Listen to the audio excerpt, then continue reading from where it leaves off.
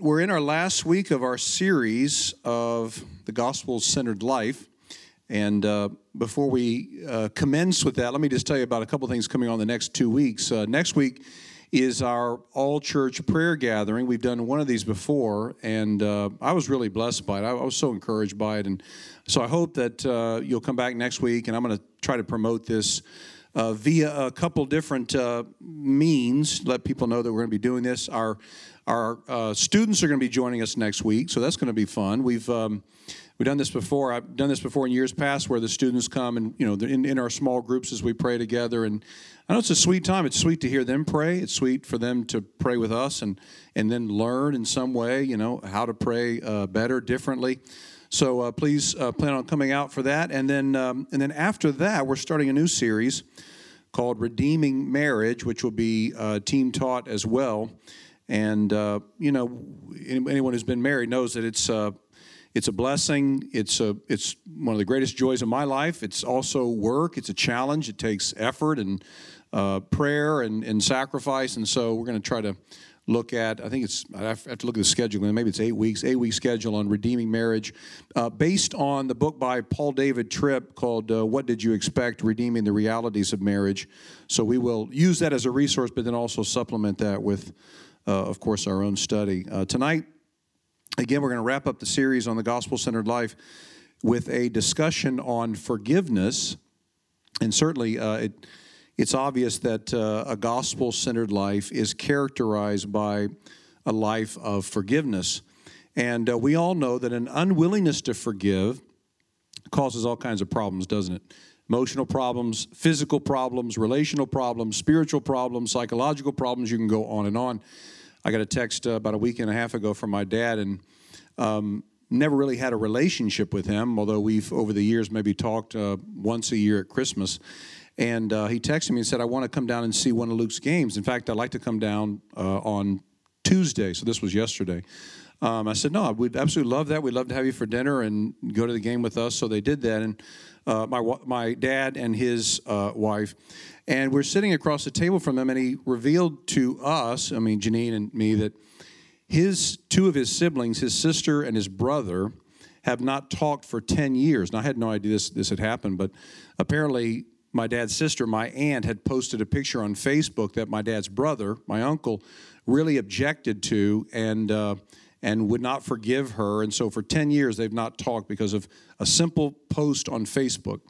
And we know this, the sort of the agony this can cause and the havoc it can wreak in so many areas of our life. So we're going to look at this area of forgiveness, and we're going to see, we've talked a little bit about it before when we were looking at the Lord's Prayer, particularly that phrase where Jesus says, forgive us our debts as we forgive our debtors. And then the last kind of warning of that prayer, which was Jesus saying, if you don't forgive others, neither will your Heavenly Father forgive you. So we talked about that.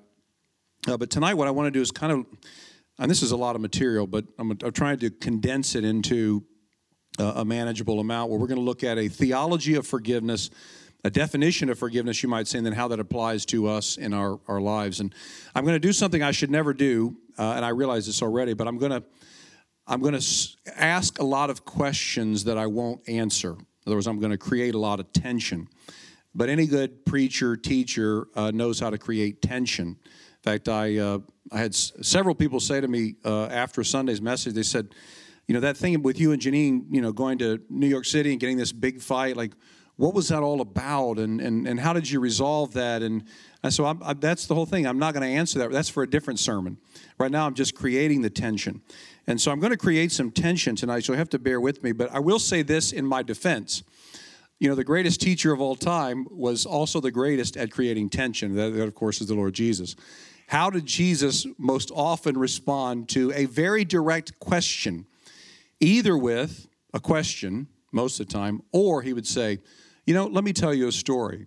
The kingdom of heaven is like, and he would go on and tell a story. And so he created a lot of tension. I love there's one exchange where the religious leaders come to him and they say very pointedly, hey, by what authority are you doing these things you're doing? And Jesus says to them, he doesn't answer the question, he says, was the baptism of John from heaven or from man? And they say, we don't know. And Jesus says, well, I'm not going to tell you the answer then.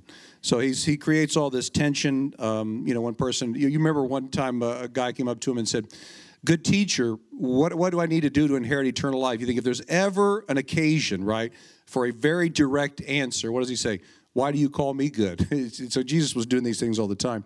So before we do that, though, before we launch into it, I want to start with a quiz. So if you have a phone, a device, a pen, if you don't like to use your devices, these are 8 statements that I'm going to ask you to mark true or false to. This comes out of the book, the so-called Forgiveness Quiz, which is out of the introduction to Chris Braun's book, Unpacking Forgiveness, which is a terrific book, Biblical Answers for Complex Questions and Deep Wounds. And when people ask me for a single resource on forgiveness, this is the first one that I go to every time. But here we go. Just mark true or false, and then I'll go through all 8. I'll give you about 10 seconds on each, and I'll come back and I'll give you the answer as a way to set this up. And it'll give you an idea of kind of where you are in your understanding of the forgiveness. Number 1, where deep wounds between people are concerned, forgiveness can be unpacked in a moment. Of course, that's an easy one. They get a little more difficult. Number 2, personal happiness and joy can legitimately motivate people to live out what the Bible teaches about forgiveness. True or false? Number 3, most Christian pastors and counselors agree about what forgiveness is and how it should take place. Number 4, everybody keeping up here? Okay, number 4, forgiveness occurs properly only when certain conditions are met. True or false? Number 5, Jesus said little about how people should resolve interpersonal conflict. Number 6, a willingness to forgive is a, quote, test of whether or not a person will go to heaven when he or she dies. Number 7, good people get to the bottom of all their disagreements. And the final one, number 8, there are times when it is wrong to forgive. True or false? So I'll just tell you at the outset, you're probably not going to get all of these right. And the ones that you get wrong, I'm only going to have about 30 seconds to explain why they're wrong. But I'm going to offer this theology of forgiveness, which it will at least lay a foundation for answering these. So number 1, where deep wounds between people are concerned, forgiveness can be unpacked in a moment. Of course, that's false. This is a deep area of study. Number 2, personal happiness and joy can legitimately motivate people to live out what the Bible teaches about forgiveness. That's true. Most recently, John Piper has written on this. Of course, he borrowed heavily from C.S. Lewis, who borrowed heavily from Jonathan Edwards, and so on it goes. But this idea that we are actually supposed to fight for joy, pursue joy. The problem then comes in where we're actually seeking that joy. But actually, the pursuit of joy is not a wrong thing, and the pursuit of joy in forgiveness is actually a good thing and a motivator to forgive. Number 3, most Christian pastors and counselors agree what forgiveness is and how it should take place. That's false. Number 4, forgiveness occurs properly only when certain conditions are met. That's actually true, and the condition would be what? Repentance, and we're going to get into that in just a moment. Number 5, Jesus said little about how people should resolve interpersonal conflict. That's false. A willingness to forgive is a, quote, test of whether or not a person will go to heaven when he or she dies. That's true, and we talked about that. We spent 38 minutes on this when we looked at the last part of the Lord's Prayer. So it's not as though you have to forgive or work or do something to get into heaven, but a person who's been forgiven then demonstrates that by the way that he or she forgives. Number 7, good people get to the bottom of all their disagreements. That's false. Romans 12, a passage I've used 1,000 times in counseling situations. As far as that depends on you, live peaceably with all. And implied in that is some people won't live at peace with you, right? Some people will not live at peace with you. So our responsibility is to do as far as it depends on us. Number 8, there are times when it is wrong to forgive. That's true, but it's a bit of a trick question, right?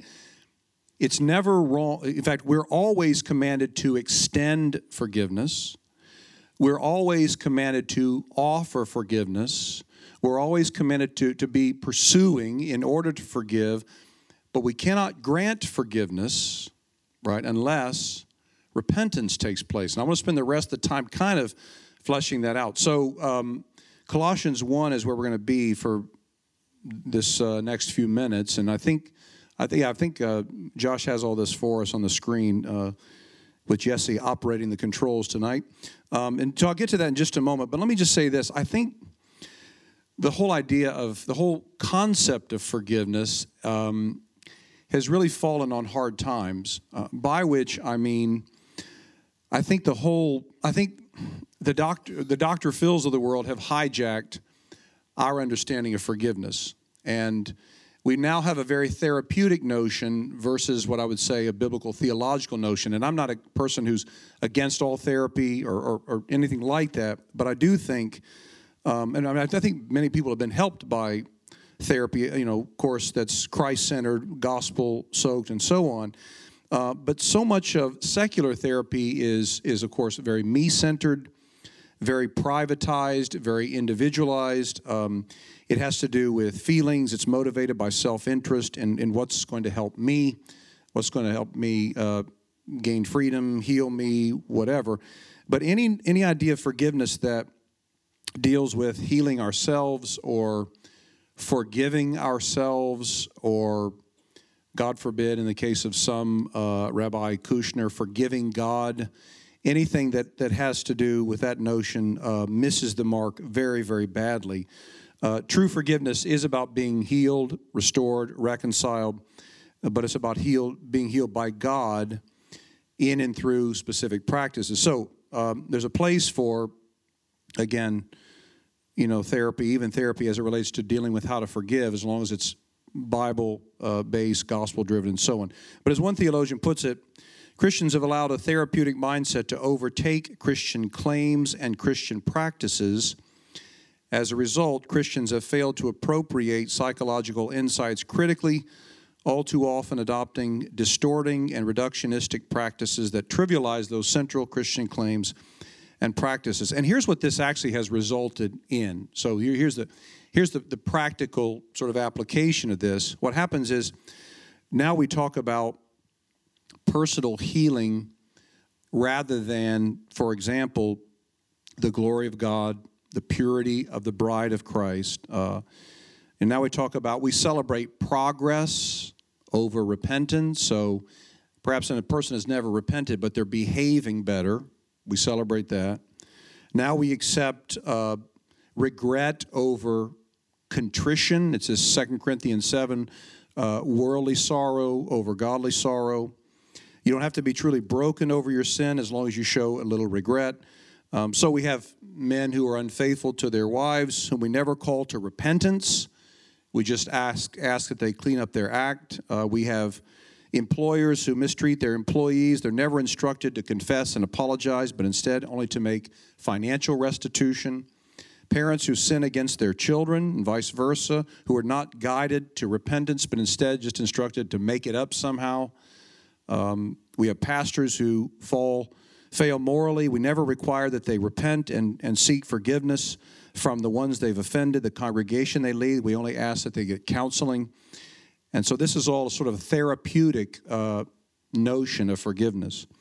And yet as followers of Christ, we have to begin with this presupposition, of course, that God created us, called a biblical anthropology. We understand how we're made. God knows us better than anyone else, is the one who made us.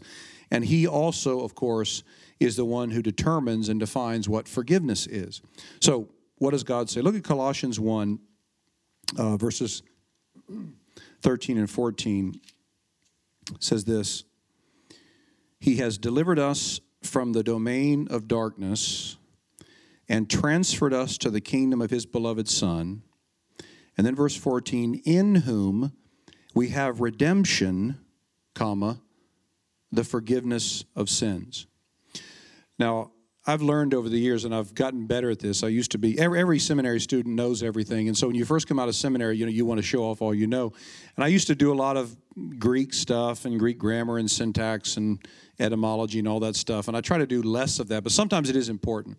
And here, this phrase in Colossians 1, the phrase, in whom we have redemption, in terms of the Greek grammar, is what we call in apposition to the phrase, the forgiveness of sins. What that means is that we could read the comma there. You can insert the comma with the phrase namely or which is. So, for example, we could say, in whom we have redemption, namely the forgiveness of sins. So, we don't usually have visitors on Wednesday nights as far as I know, but if after this discussion someone came up to you and said, hey, if I walk out those doors, what building will I run into? And you might answer, you might say, the Family Life Center, the gym. And what you're saying there is the Family Life Center, which is the gym, right? You can also do that.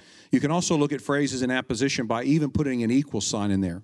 So, in other words, here's what we see. Redemption is the forgiveness of sins, and the other way around, forgiveness is redemption. So, here's what I want to help you see there with the equal sign. Forgiveness equals redemption. And this is exactly what Paul's saying in Colossians chapter 1.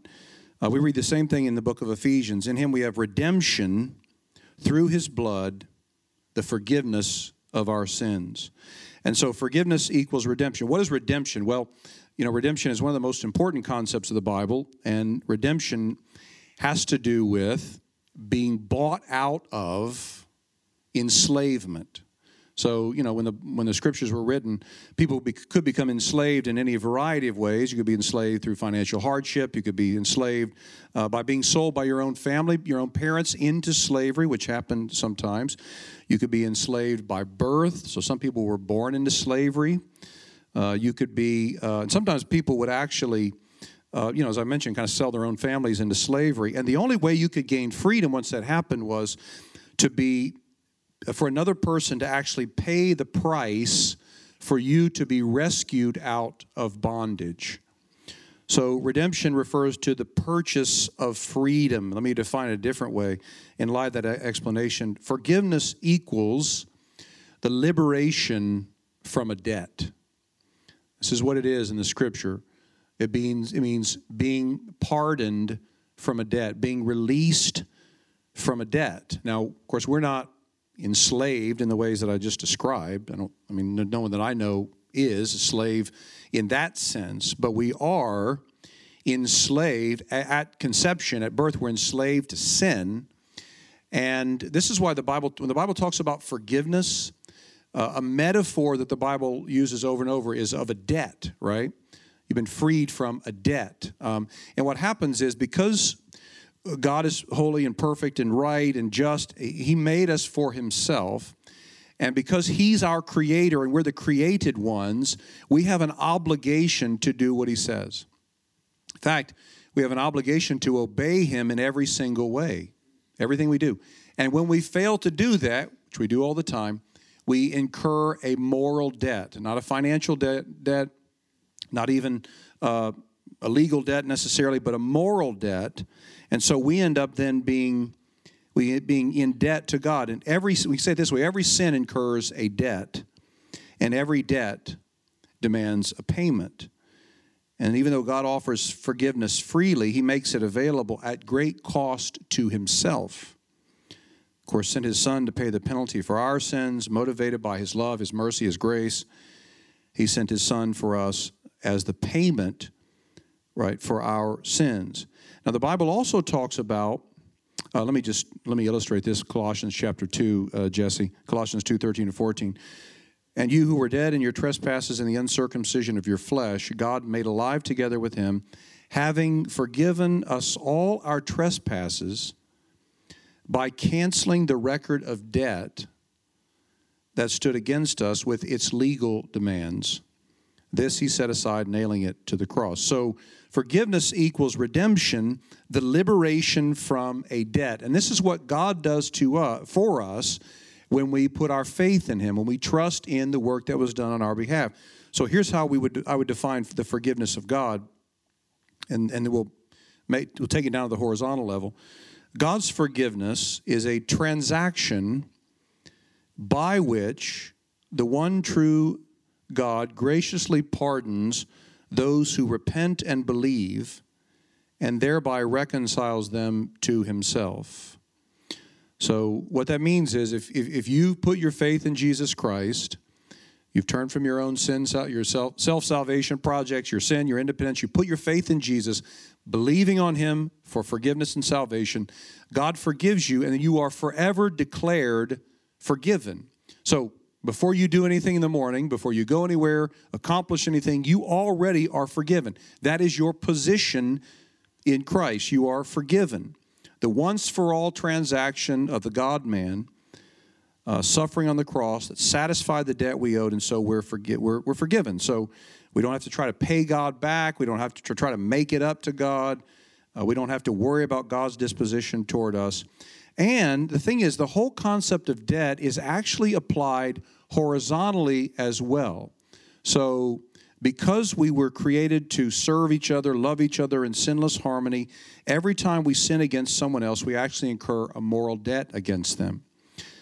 Remember when Joseph's brother sold him into slavery, and the whole story is finally playing out. They're really worried about this. They go to their father Jacob, and Jacob, the boy's father, instructed them. He said, when you get to Joseph, say this: please forgive the debts of your brothers. That's a reference to the moral debt, the offenses against him. I already mentioned when the disciples asked Jesus to pray, he said, pray this way: forgive us our debts as we forgive our debtors. So again, it's a moral debt. When we sin against another person, we incur a debt against them. Someone sins against us, they incur a debt against us. And when the person who sins against us repents, we cancel that debt owed to them by us, which is forgiveness.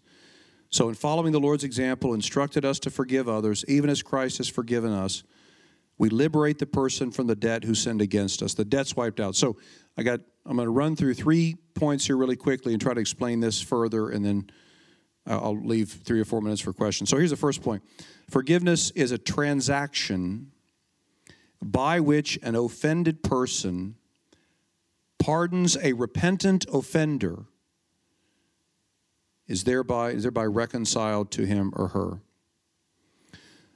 So this is why, the one question that, and I've taught on this, I did an 8-week series, I led staff through this book one time, I led elders through a discussion on forgiveness. The biggest thing that always comes up is this issue with, is repentance necessary? In other words, can't we just say, I just forgive you and forgive everybody, whatever? And we have to look at, over and over, we see in the Scripture, we forgive even as God in Christ has forgiven us. And we have to ask the question, does God forgive the unrepentant? And we know that he doesn't, right? Otherwise, you have to be a universalist if you say God forgives the unrepentant. Then everybody gets God's forgiveness. And nobody wants to go down that road. So it's a transaction. Ken Sande, who's written a book called The Peacemaker, a great book on conflict resolution, he says, a person makes 4 or 5 commitments when they actually release that debt. They say, I'm granting you forgiveness. One is, I will not dwell on this incident. So I'm not going to dwell on it. A second commitment is, I will not bring this incident up again and use it against you. So one of the things we're doing when we release that debt against us is we're saying, I'm not going to dwell on it, and I'm not going to bring this up again against you. That's a second thing. A third one is we say, I will not talk to others about this incident. If you forgive someone, if someone comes to you, they wrong you, they repent, I'm sorry, please forgive me. You extend forgiveness to them. You are then relinquishing the right. You didn't really have a right to begin with, but what you're saying is, I'm not going to go talk to other people about this. I'm not talking to other people about this. I'm not going to dwell on it. I'm not going to bring it up against you. I'm not going to talk to others. Number 4, I will not let this incident stand between us or hinder our relationship. And the 5th one would be, I will not seek revenge. So these are the commitments we make when we forgive, when we release that debt. I'm not going to bring this up. I'm not going to dwell on it. I'm not going to hold it against you. I'm not going to tell other people about it. And I will not let it come between us. Right? I will not let it destroy our relationship. Now, the fact that when we are forgiven by God in Christ, there's no condemnation against us, Romans 8, right? 1 through 3. So there's no condemnation against us. But we have to say this. The fact that there's no vertical condemnation does not mean that there aren't horizontal consequences. So even though you're no longer under God's condemnation, you're free from that, you're forgiven, the debt is released, there still may be and likely will be consequences, right? Horizontal consequences. So, and that's not a lack of grace either. Some people feel like, well, grace doesn't mean we just say, anybody does whatever they want to do and we just say, oh, you're great. No, we still have to, in fact, Paul tells Titus it's grace that teaches us, right, to live in righteousness and so on. So those are sort of the commitments we make. Now that brings up the question, how do we actually do this? Well, let me go to the preceding section in Colossians chapter 1, verses 1 through 6. Paul, an apostle of Christ Jesus, by the will of God, Timothy, our brother, to the saints and faithful brothers in Christ at Colossae, grace and peace to you from God our Father. We always thank God, the Father of our Lord Jesus Christ, when we pray for you, since we heard of your faith in Christ Jesus and the love that you have for the saints, because of the hope laid up for you in heaven. Of this you have heard before in the word of truth, the gospel, which has come to you, as indeed in the whole world it is bearing fruit and growing, as it also does among you, believers, since the day you heard it and understood the grace of God in truth. So it's the preaching of the God, it's the intake of the gospel that allows us, enables us to forgive. So here's the second point here is the starting point for forgiveness is a deep and growing understanding of the gospel of grace. This is where we have to start, is the recognition of our own sinfulness, our own hopelessness, our own brokenness, and God's abundant forgiveness, free to us at great cost to himself, as he sent his son so that we could be forgiven. The only way that a person who has been abandoned, the only way that a person who has been betrayed, cheated on, stolen from, physically abused, sexually abused, harmed in any way, the only way that person is ever going to be able to forgive is starting with who we are, who God is, and the length to which he went to save us, the cost that he paid for us. Now, it's not just, though, sort of, it is rehearsing this, but it's not simply rehearsing this truth in our minds. It's more than that. But again, I think, we have to start out with just how bad we were when Jesus saved us, and then also understanding how much we have been loved in spite of our sinfulness, in spite of our brokenness, and then that's one way that helps us. And also, of course, the realization that we constantly sin.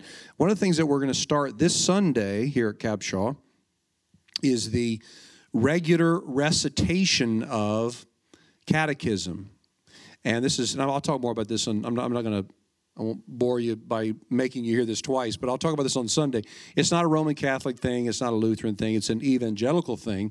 And that is catechism, this Greek word catechesis, which just means to teach by way of question and answers.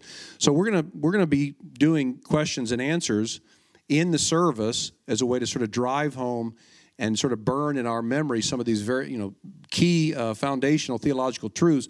But in the Westminster Catechism, question 82 says this: is any man able perfectly to keep the commandments of God?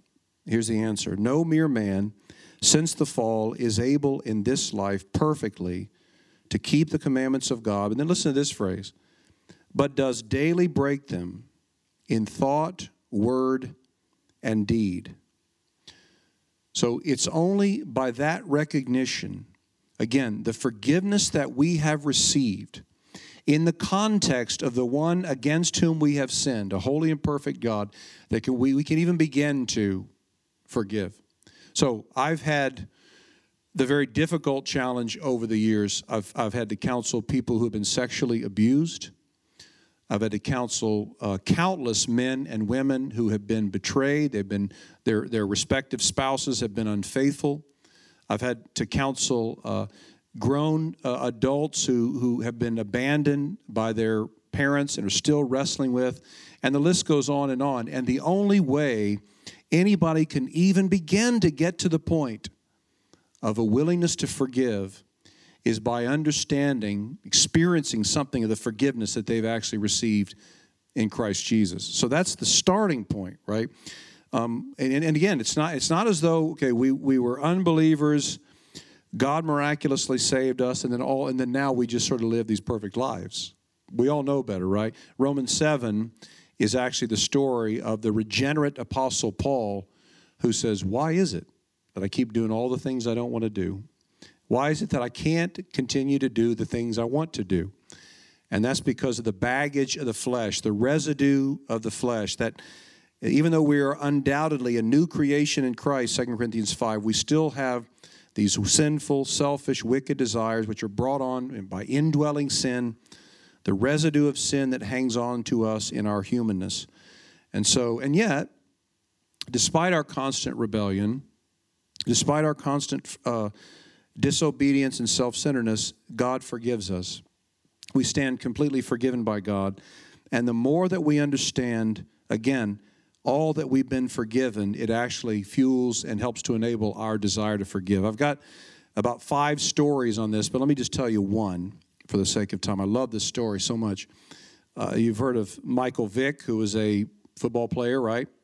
Played quarterback for the Eagles and the Falcons. He was the Falcons, right, for a while. And so when toward the, I think this was his last year or second to last year, he's playing for the Eagles, and there's a guy on the team. So Michael Vick is an African American, and there's a guy on the team by the name of Riley Cooper, who's a white man. And Riley Cooper was out at a country music concert, which was his first mistake. But he's out, I don't know who's seeing, Luke Bryan or somebody, Travis Tritt or somebody. And those are the only 2 country names I know. And so he's at this concert, and somebody, he uses the N-word repeatedly. In fact, in a bit of a drunken stupor, calls out all the N-words in the audience. Somebody gets this on their cell phone and records it on video. So, of course, it gets out, and then all of a sudden, Riley Cooper is an absolute pariah in the locker room. And most of the team, 80% of the team is made up of African Americans. And some of them want to kill him. Some of them want to fight him. Some of them shove him up against a locker. I mean, they're going to destroy this guy, for this drunken, stupid, ungodly rant. And so right when it reaches a crescendo, and Riley Cooper's about ready to meet his end, at least presumably, Michael Vick steps forward, again, being an African American, and says, look, this is my brother right here. This is my brother. And he said, I've already forgiven him. He's, I'm ready to forgive him. Now, maybe his theology wasn't right, but he said, I've already forgiven him. I'm not going to hold this against him. I'm not going to. And so Michael Vick was able to get the rest of the guys on board and Michael Vick's argument was, which of you hasn't done something absolutely stupid and idiotic and said something wrong, whatever. Now, Michael Vick, the reason that he was so eager to do this is because of the forgiveness that he had received. Remember, this guy, he went from the absolute pinnacle, greatest athlete, greatest quarterback, and then there's the whole dog fighting scandal, and he's on every news website, and he's just being vilified, and of course what he did was terrible. But because of the forgiveness that he received, he was the first one recognizing this to go forward and say, no, listen, we can't. My point is, the more that we understand all that we've been forgiven, the more ready and eager and willing we are to forgive. And the reality is, every single person who is in Christ has been forgiven much, more than we can even imagine. Now, again, it's the gospel is a starting point, but it's not as though we simply just sort of have to rehearse it over and over in some sort of mindless mantra. It's not just a thought exercise. Look at verses 9 through 13 of the same chapter. Paul says, so from the day we heard, we've not ceased to pray for you, asking that you may be filled with the knowledge of his will, the spiritual wisdom and understanding, so as to walk in a manner worthy of the Lord, fully pleasing to him, bearing fruit in every good work, and increasing in the knowledge of God. And then Paul says, may you be strengthened with all power according to his glorious might, for the all endurance and patience with joy, giving thanks to the Father who has qualified you to share in the inheritance of the saints. Again, that's right before the verse on forgiveness. He says, let me give you this one quote here so I don't throw Jesse off. There's another, I love this. In our book, we're using a book called Gospel-Centered Life for this, and I like what Robert Thune, the author, says. He says, our forgiveness of others is intended to mirror the forgiveness God has given us. We are to take the initiative. We are to offer forgiveness and open a door for reconciliation. But reconciliation is always contingent upon the other person's repentance. So it's not just, again, about rehearsing the gospel, although that's critical. Paul says, may you be strengthened with all power. Strengthened with all power. Now, this notion of power would have really resonated to the folks at Colossae, because the first century Greco-Roman world was a melting pot of gods and goddesses and all kinds of people. And people would do just about anything to gain the favor of these gods, to make that connection and to receive power. Some people, as you know, they would cut themselves and they would harm themselves and deny themselves of food and physical pleasure and everything you can imagine, right? They built temples and shrines and statues to these gods, all as a way to appease the gods and receive power. But Paul says true power comes in an entirely different way. It comes from the God who raised Jesus from the dead. And it's not poured out by self-denial, self-mutilation, really self-anything. It is poured out through the gospel, by the Spirit, and through the means of prayer. So here's our third point as it relates to the ability to forgive. It comes only by God's limitless power, the ability to forgive, unleashed via the gospel, poured out by the Spirit. And I'd love, some other time we'll get into Romans 5, which is just such an amazing passage. The Holy Spirit pouring out the Father's love in our hearts. Poured out by the Holy Spirit through desperate prayer. So it is the experience of being forgiven. It is the recognition of all that we've been forgiven by God in Christ, which of course begins with the bad news, how wretched and broken and sinful we really were. And then it's that as we begin to what I'm doing is I'm going all the way back to that very first diagram, which had the two lines going up, and I didn't put it in my notes this week, but a growing awareness of our own sinfulness, right, and brokenness, coupled with a growing awareness of God's holiness, leads to the magnification of the cross and Christ's work. And so if you're here and you're thinking, how am I ever going to forgive? Well, again, it comes from initially, the starting point is a recognition of all you've been forgiven by God in Christ. And then the prayer for God to give you the power, the supernatural power, through His Spirit and by the gospel to forgive. And I know from years of pastoral ministry that some of the things, some of the way, maybe some of you in this room, I don't know, but some of the ways that you have been hurt, some of the ways that the people that I have shepherded have been hurt and have been wronged, it's just heart-wrenching, horrible, horrible stuff. And yet, dare I say, that no offense that we've encountered or endured is as great as our offense against God all the time, every day. And it's not, you might say, well, how can you say a lustful thought or a greedy impulse is as bad as my father sexually abusing me? I'm not saying that. But what makes it so egregious, our sin and our offense, again, is the one against whom we sin. He is perfect, and He is holy, and He is right. In Him there is no darkness, only light. All of His ways are pure. And so every sin that we commit is heinous, horrific, egregious, whatever synonym you want to throw in there. because we're talking about a revolt against a holy God. And the more that we begin to understand, again, our own sinfulness and our own brokenness, and the love that's been lavished on us, even in spite of that, right?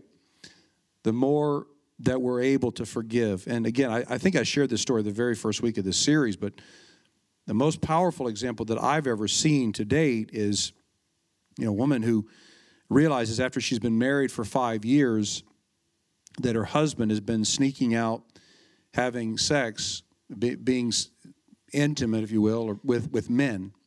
So she realizes after 5 years of being married, and her husband's been disappearing over time, and where is he, and so on. He's been fornicating, if you will, with men. And so when I'm sitting there in their living room at 5 o'clock on a Friday morning, and her face is puffy with tears, the only way this woman would ever get to, and by God's grace she got there, but the only way this woman would ever get to the place where she was actually willing and able to forgive is through a supernatural realization brought on by the Holy Spirit of the forgiveness that she had received by God in Christ, even to the point where she said to me, I don't know if it was her fifth or sixth or seventh, whatever time that I had talked with him, she said, how could I possibly withhold forgiveness in light of all that I've been forgiven? So that's kind of how the gospel-centered life, how forgiveness has to be a regular part of our rhythm. We go to others, we confess our sins, we seek their forgiveness when we wrong them, and then when they come to us and they repent, they seek our forgiveness, we grant it. And while at the same time we're always eager, we're always offering that forgiveness, recognizing that while we can offer it, given the transactional nature of forgiveness, that transaction cannot be completed unless a person is repentant.